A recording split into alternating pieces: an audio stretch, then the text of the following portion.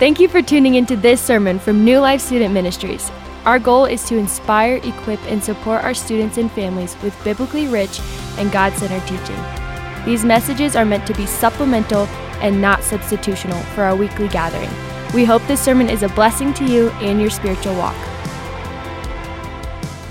Hello, all my Colorado natives. Woo! This is what we call the righteous remnant. All those Californians and Texans, they would see this snow as a rip in the chat, but you guys, woo!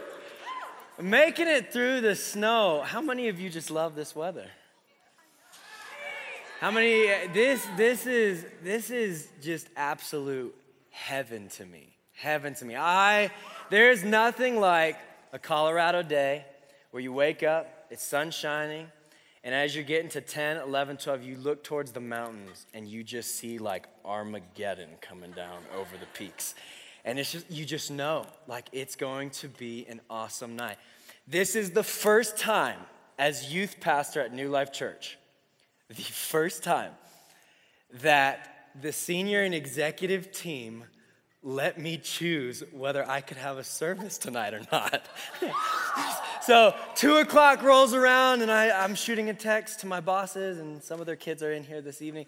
And I was like, hey, are we having to cancel service tonight? What's the deal? And they're like, well, you know, the snow doesn't look too bad. Let's reevaluate again at 3, 4 o'clock. I was like, okay, great. 4:30 rolled around and it was like, it was coming down. You couldn't see the mountains anymore. I-25 was backed up. If you're up on 83 or County Line Road, you're in a ditch. And I was like, well, do you guys want me to cancel service? And I get a response and they go, you know, it's a toss-up. Other ministries around the church are canceling. Why don't you decide? I said, okay, we're going to still meet.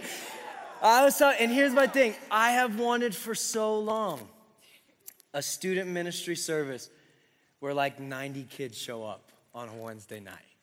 Here's my thing. So back when I was in high school, which was like 12 years ago, okay, it used to snow like 2 feet, and you wouldn't shut church down for anything. Like for anything. Like we'd show up, there'd be like 30 people who showed up. We would worship with just a guitar and like a djembe, and then the pastor would preach, and then we'd all go outside and just play in the snow. Like that's what you do when you live in Colorado. If you moved here from California or Texas, this is what you do when you're in Colorado, okay? So if you stay here and you live here and you have kids here and like you're an adult here, don't be a sissy. Go out in the snow. Amen? We could stop there and just praise the Lord, bring the worship team back up. Don't you think? All right, no. 1 John chapter 2. This is where we're going to be tonight. We're in a series on God is love. Everyone say God is love. God is love. We opened up in 1 John chapter 1 last week.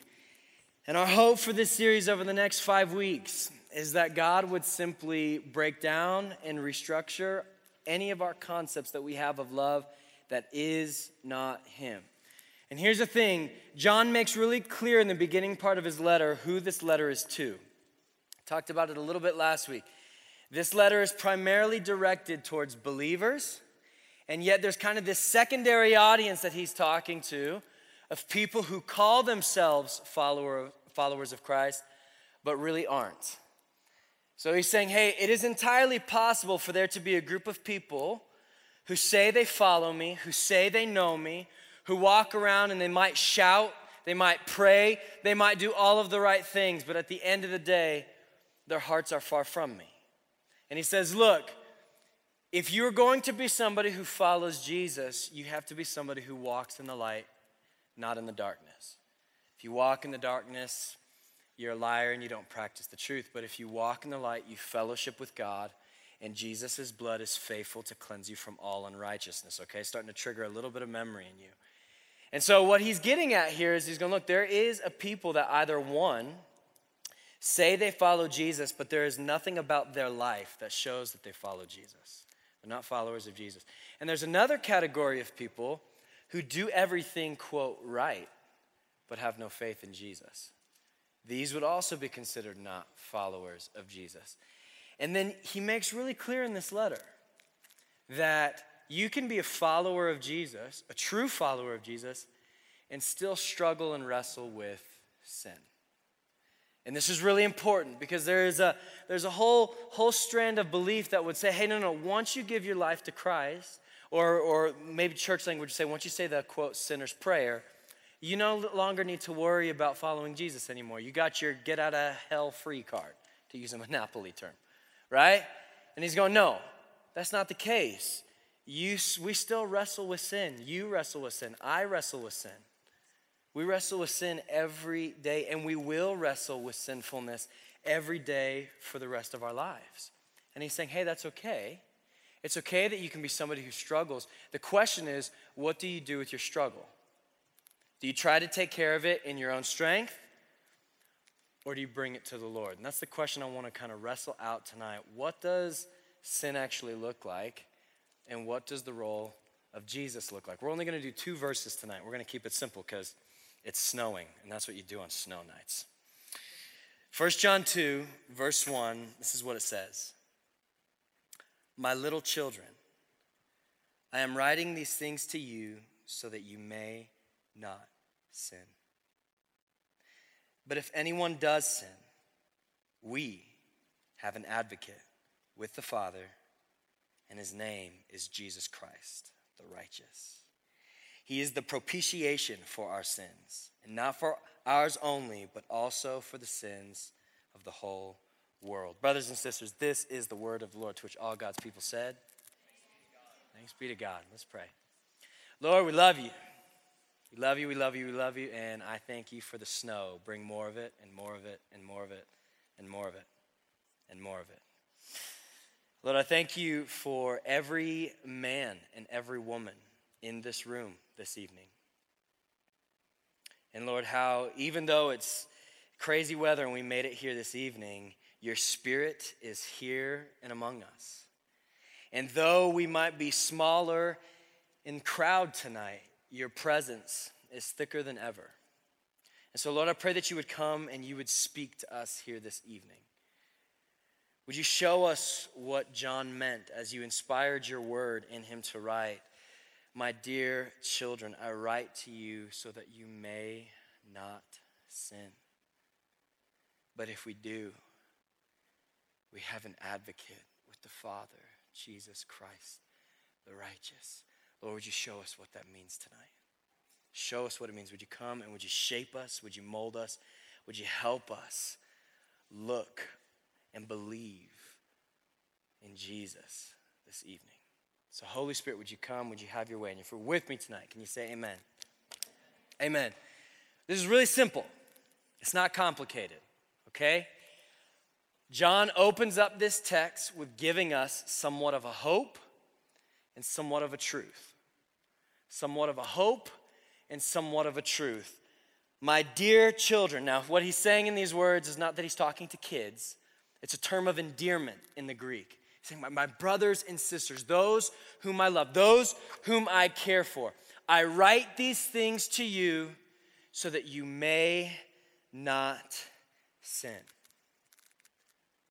So that you may not sin.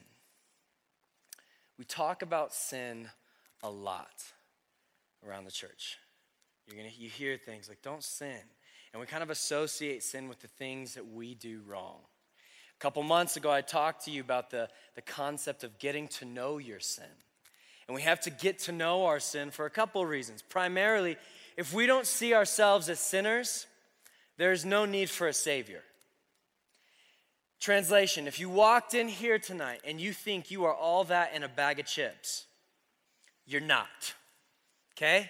This is what he's saying. He's going, look, we have to get to know our sin. We have to actually see ourselves as broken people. And unless we see ourselves as broken people, we don't see a need for something to be fixed. Are you with me tonight?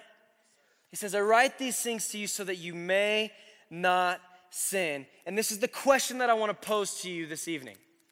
Why is sin such a big deal to God? Why is sin such a big deal to God? I mean, we literally have the narrative of Scripture based around this reality that it was because sin entered the world that we kind of see all of this brokenness, and we kind of blame disease and a global pandemic and racial injustice and all of these things on sin. And we see that there's this kind of like righteous response from God towards this idea of sin. And I think we rarely ask ourselves the question, why is it that God hates sin so much? And if we can't answer this question correctly, then you really can't order your faith correctly, and you really can't understand why God is love correctly. Why does God hate sin so much? I want to attempt to answer that this evening. I'm going to give you 4 reasons, main reasons why I think God hates sin so much. Number 1 is this: sin separates creation from the Creator.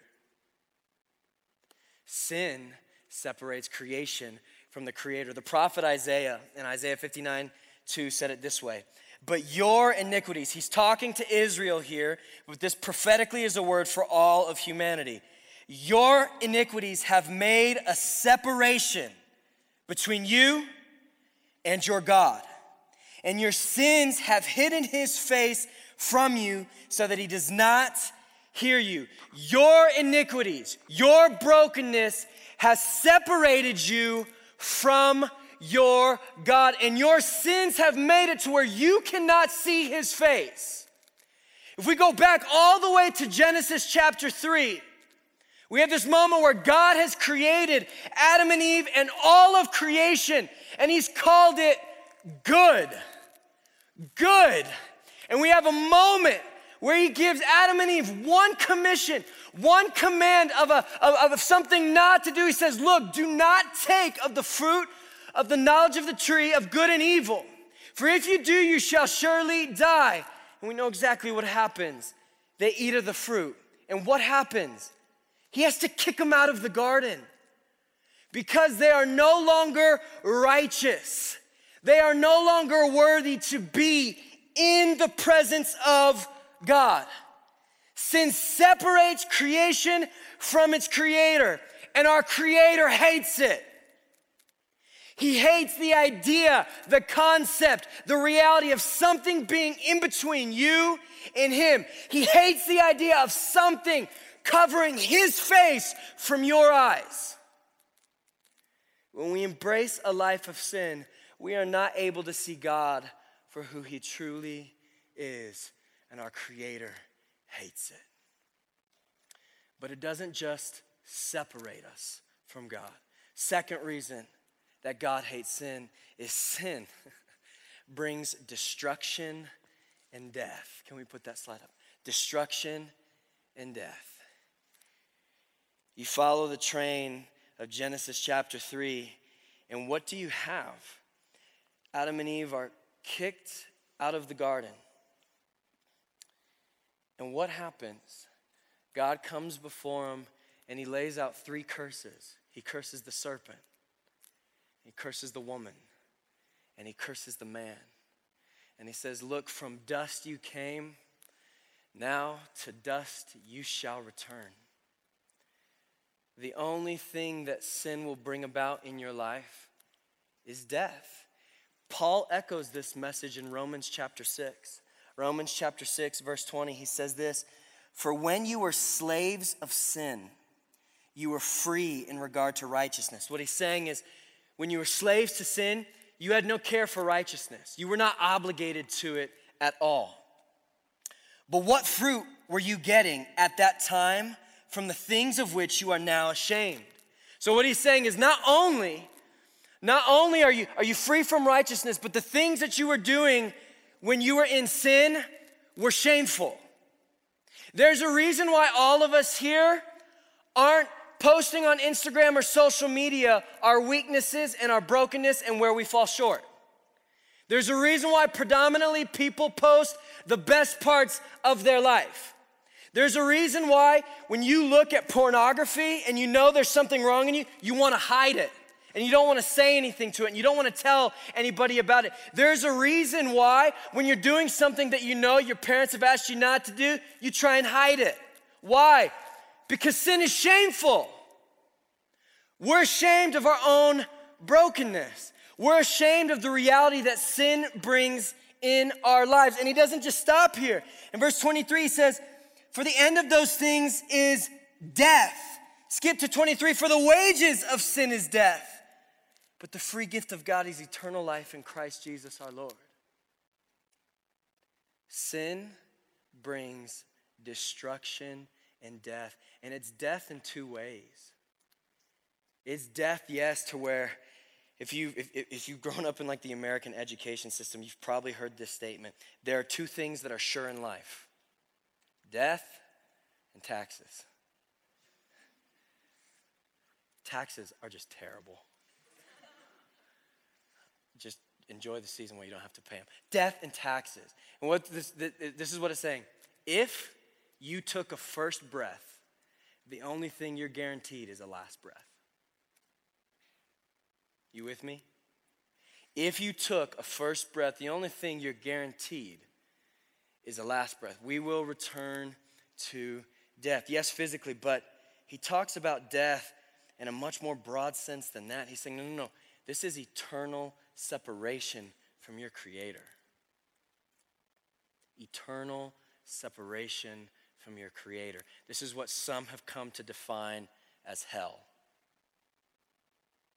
You are not with the Creator anymore. This is the destination of sin.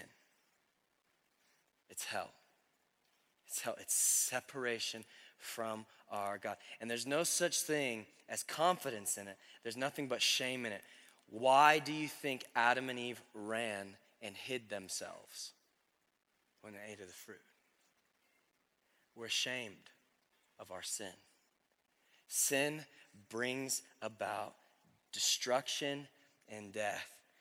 But then it gets even a little bit more serious than that. Reason number 3, why God hates sin is the nature of Satan.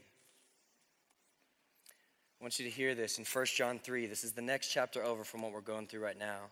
John says this, whoever makes a practice of sinning is of the devil. For the devil has been sinning from the beginning.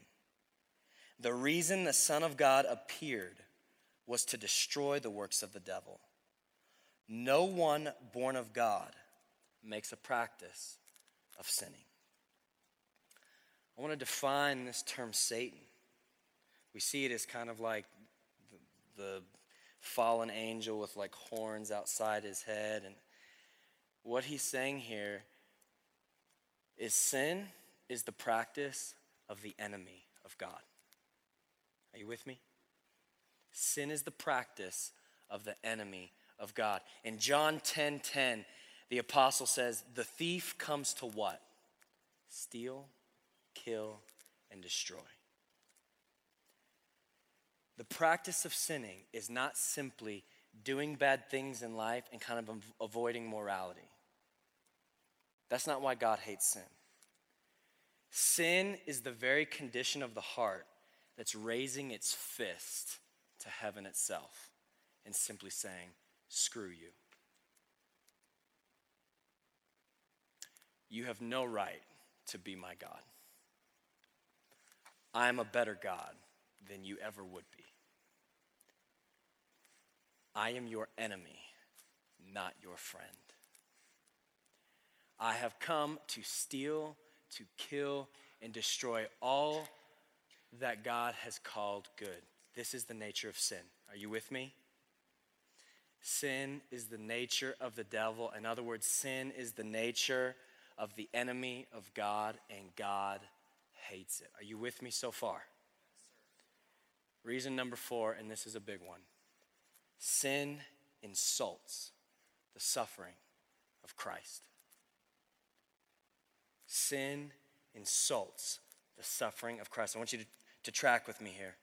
Titus 2:14, the Apostle Paul says this, for the grace of God has appeared, bringing salvation for all people. For the grace of God has appeared. So this is the question we have to ask when we read that. What is this grace that appeared?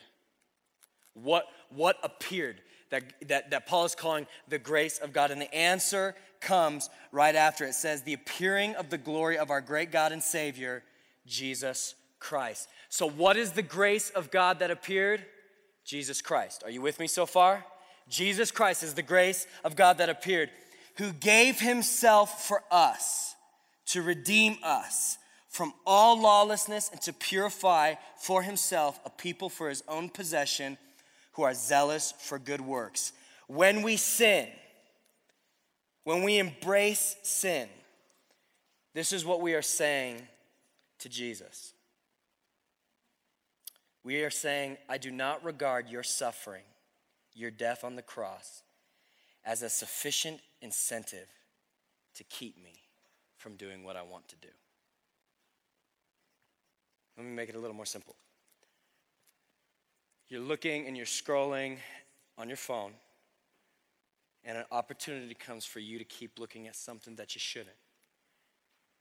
And when you embrace it and you decide to look anyway, what that is saying Christ's death on the cross was not a sufficient incentive. It was not enough to get you to look away. When your parents ask you to do something and you don't want to do it because you simply just don't like your parents, what you are saying is Christ's death on the cross is not sufficient incentive enough for you to honor your father and mother. What you are saying is ultimately, Jesus, what you came, what you lived, what you bled, what you died for is not enough to get me from doing what I want to do. It insults the very work that Christ came and accomplished for you and for me. These reasons are why God hates sin. Are you with me? Sin separates you and me from our Creator. And it doesn't just separate us from our Creator, it brings about destruction and death in our life. And it doesn't just bring about destruction and death in our life. It is the very nature, it is the very practice of Satan himself, the enemy of God. And it's not just the practice of the enemy of God, it is an insult to the cross and to the suffering of Jesus Christ. This is why, along with many other reasons, God hates sin. And this is why John begins this chapter with saying, I write these things to you so that you may not sin. Now, if I haven't depressed you or discouraged you already, I promise that's not the end of the message. Because it's not the end of the gospel. We get an encouraging word that follows us. He says, but if you do sin, let's go ahead and put that verse up. If you do, if anyone does sin, what happens? We have an advocate with the Father, Jesus Christ, the righteous. He is the propitiation for our sins, and not for ours only, but also for the sins of the whole world. Two words I want to identify here. Advocate. Christ is our advocate. This is what he's saying. The baseline definition for advocate is somebody who pleads your case for you. So in terms of our understanding, and I've given you this illustration before, you're in the courtroom. You're standing on trial. And the thief who comes to steal, kill, and destroy has come before you. And the judge is God. And he's saying, this is what they have done. And he starts listing the accusations, all of which are true about your life. He begins to say how sinful you have been. He begins to reveal every dark and dirty secret that you have. He begins to reveal every insecurity and self-hatred you have about yourself. He begins to say how you have mocked and defiled the name of God. And after he's done with all the accusations, and he says the very sentence, the consequence for this type of accusation is in fact death. The very next word spoken in the courtroom is your advocate, Jesus Christ, who steps up and says, I paid for that. I paid for that. I want to explain it to you like this. The second word that I want to explain is propitiation. And what this word means is satisfaction to the wrath of God. He's saying that Jesus was the satisfaction for the wrath of God for your and my sins or sins of believers. Are you with me? So this is what this would look like. I want you to follow a train of thought for me real quick. I want you to think of a judge. And a judge that is the absolute worst type of judge you could think of. This judge is corrupt as they come. He's not just. He takes bribery.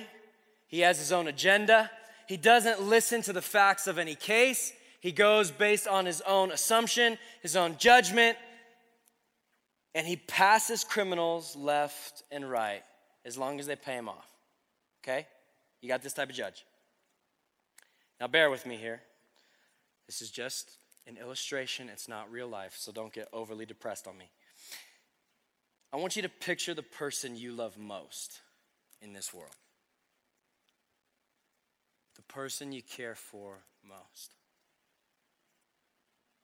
Friend, sibling, mother, father, the person you care for most, okay? And in this situation, that loved one is brutally and horrifically murdered by some criminal. And here's the thing. The criminal has no remorse over what they did. In fact, they've told you that they would willingly do it again if they get off trial. And in your case, the case where this guy is going to go to trial for the sin of murdering your most loved person, you get assigned the judge who has no care for justice. No care for justice. Trial day comes. You're standing there. The person who brutally murdered your dearest loved one is on trial. The judge is standing there, and the judge says, I think we're just going to let this one slide today. We're going to let it slide. Every person in here would agree that is not a just judge. There's a reason why our culture craves justice. There's a reason why we absolutely love movies like The Avengers. There's a reason why we love that like pinnacle moment of Iron Man having the Infinity Glove on, just trolling Thanos. I'm Iron Man. Right? Why? Because something's right about it. There's an essence of good conquering evil. Are you with me? God is not that type of judge. He is not the type of judge that is going to let evil slide under the rug. And our proof of that is the person of Jesus Christ. As we're being accused for our sin, the just response for the sinful lives all of us in this room have lived is the cross. Is the cross. And the gospel is saying, no. God sent his own son in the flesh and crushes him. Why? For those who put their faith in him to have eternal life. Why is Jesus being our advocate such a big deal? And maybe let me ask it like this. Why is Jesus such a big deal? In the Christian faith, why is Jesus the one who matters most to us? I'm going to give you 4 reasons why, and you're going to be able to predict all 4 of them. You know why? Number 1, Jesus restores creation to the Creator. He restores creation to the Creator. Let me show you here. John 16, 26, 27. The apostle says this, in that day you will ask in my name. This is Jesus talking to his followers. And I do not say to you that I will ask the Father on your behalf. Why? Because the Father himself loves you. This is what Jesus is saying to his followers. You don't have to ask me to ask the Father. Because of the work I have done for you, you can now go directly to the Father. You have access and relationship with the Creator in heaven again. Are you with me? Jesus restores relationship. He brings back into right order the relationship between creation and its Creator. But he doesn't just stop there. Jesus does not bring about destruction and death. No, Jesus brings life. He brings life. John 10:10, you know that verse? The thief, he comes to steal, to kill, and destroy. But look how he finishes it. I, Jesus, I came that you may have what? You may have what? You may have life and have it what? Abundantly. I came so that you would have life and you would have it abundantly. He says it like this in John 14:6. I am the way, the truth, and the life. No one comes to the Father except through me. Do you know where your life is headed when you put your faith in me? Do you know where your life is headed when you have relationship with Jesus? The destination is eternal life. It's back into Eden, into right relationship with the Father. Jesus restores creation to the Creator. Jesus brings life. Jesus, number 3, gives us a new nature. We are no longer thriving under the nature of the enemy of God, but we're given a new nature. 2 Corinthians 5:17, he says, therefore, if anyone is in Christ, they are what? A new creation. The old has passed away. Behold, the new has come.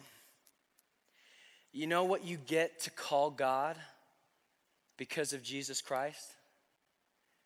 Paul tells you in Romans 8:15, he says it like this. For you do not receive the spirit of slavery to fall back into fear, but you have received the spirit of adoption as sons, by whom we cry out what? Abba, Father. Jesus gives you new nature to which you can call the God of the universe, the Alpha and the Omega. I am the God who was and is to come, Father. He gives you a new nature. I want to invite the worship team back up. And reason number 4, why Jesus is such a big deal, is Jesus upholds the suffering of Christ. And you could say that also, that Jesus upholds the suffering of himself. Hebrews 12, starting in verse 1, the author says this. Let us also lay aside every weight and sin which clings so closely, and let us run with endurance the race that is set before us, looking to Jesus, the founder and perfecter of our faith. Hear these words, who for the joy that was set before him endured the cross, despising the shame, and is seated at the right hand of the throne of God. Verse 3, consider him who endured from sinners such hostility against himself. Why? So that you may not grow weary or faint-hearted. My dear children, I write to you these things to you so that you may not sin. But if you do sin, we have an advocate with the Father, Jesus Christ, the righteous, who is the propitiation for our sins, and not our sins only, but our sins for the whole world. Can you stand with me?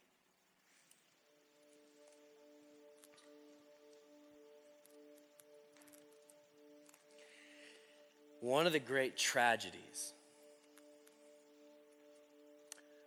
of believers, young men and women in your situation, who come to a big evangelical church, maybe you grow up in a Christian home, you graduate high school, you're going to go off to college, you're going to take a gap year, you're going to start working, whatever it's going to be, is if I were to sit and ask the 2 questions that I asked tonight. Why does God hate sin so much? And why is Jesus such a big deal? most of the time, they can't answer the question. You might be able to kind of recall some facts about Jesus coming and dying and quoting John 3:16. But I need you to hear me this evening. The walk of faith is not God saying, get your life together. It's not it. It's not him looking through your life and seeing where you're so jacked up, where you're so broken, where you can't figure it out, and him just going, deal with it. That's not the gospel. The gospel is that in your brokenness, in my brokenness, God came to us in the person of Jesus Christ. He came to us and he said, hey, let me help you. Let me help you. This is not a God saying, get your act together. This is if water could plead with you. If water could plead with you while you are thirsty, and if it could say, drink me, and you'll never thirst again. That's Jesus coming to you. This is if air could plead with you as you're suffocating, air coming to you, oxygen saying, breathe me in, I'll give you new life. I think that's what Jesus is doing with us tonight. Is in the midst of all of our brokenness, mine included, on a snowy February Wednesday evening, he's saying, come to me. I'm here. I'm here. You don't need to figure out your life. You don't need to figure out your brokenness. Here's what you can do with your brokenness. Let me tell you, give it to me. Give it to me and watch me speak life over you. Watch me restore relationship between you and your Creator. Watch me take you off a path of destruction and death and set you on a path that gives life. And this is where your flesh might rise up and say, yeah, but that's no fun. Sinning's fun. Following Jesus is lame. It costs everything. Hear me. It's a weak view of one's own world. Weak view. Your mind's telling you you're going to miss out on all the pleasures of this life. And the gospel is telling you, let me show you the true pleasure that will satisfy your life forever. He's going to restore you. He's going to give you life. He's going to give you new nature. And he's going to honor the work that he's done for you. So this is what I want to do. I just want us to get intimate with the Lord here for a second. Can we bring down the lights, Drew? Just make it pretty dark in here. If you can honor me with just take this moment yourself. And the team's going to lead us here. And I just want you to, Victor said it at the beginning of the worship set. Let's look up. Let's look at Jesus here this evening.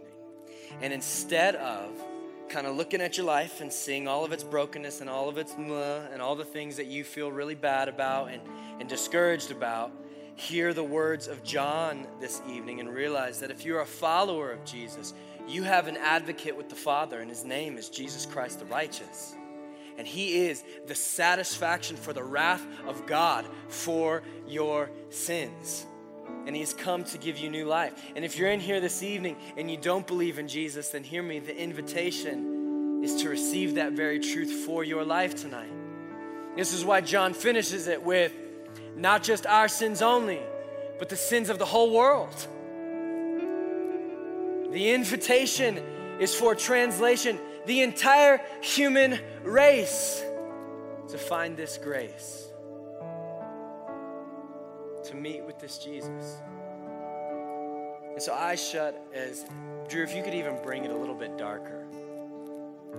And as the team plays and sings over you, I want you to simply just engage with Jesus here. Engage with Jesus.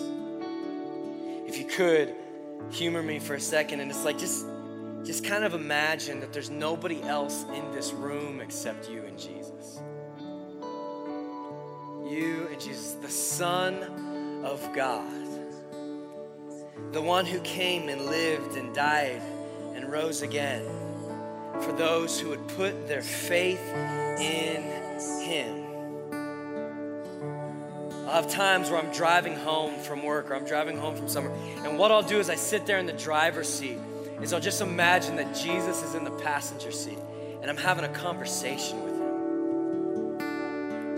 And instead of me telling him all of my filth and what I think about myself, I just kind of let him tell me what he thinks about me.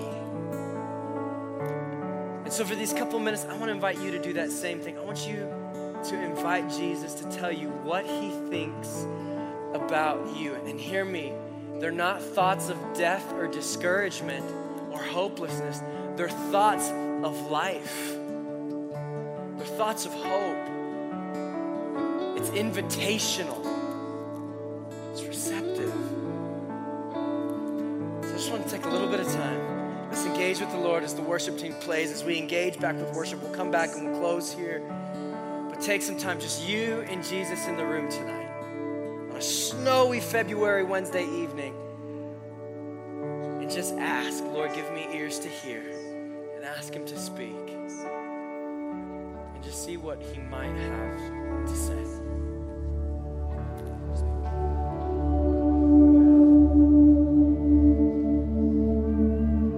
Thanks again for listening to this message from New Life Student Ministries. If you want to keep up with what's happening with us, follow us on Instagram and Facebook at NL Student Ministries.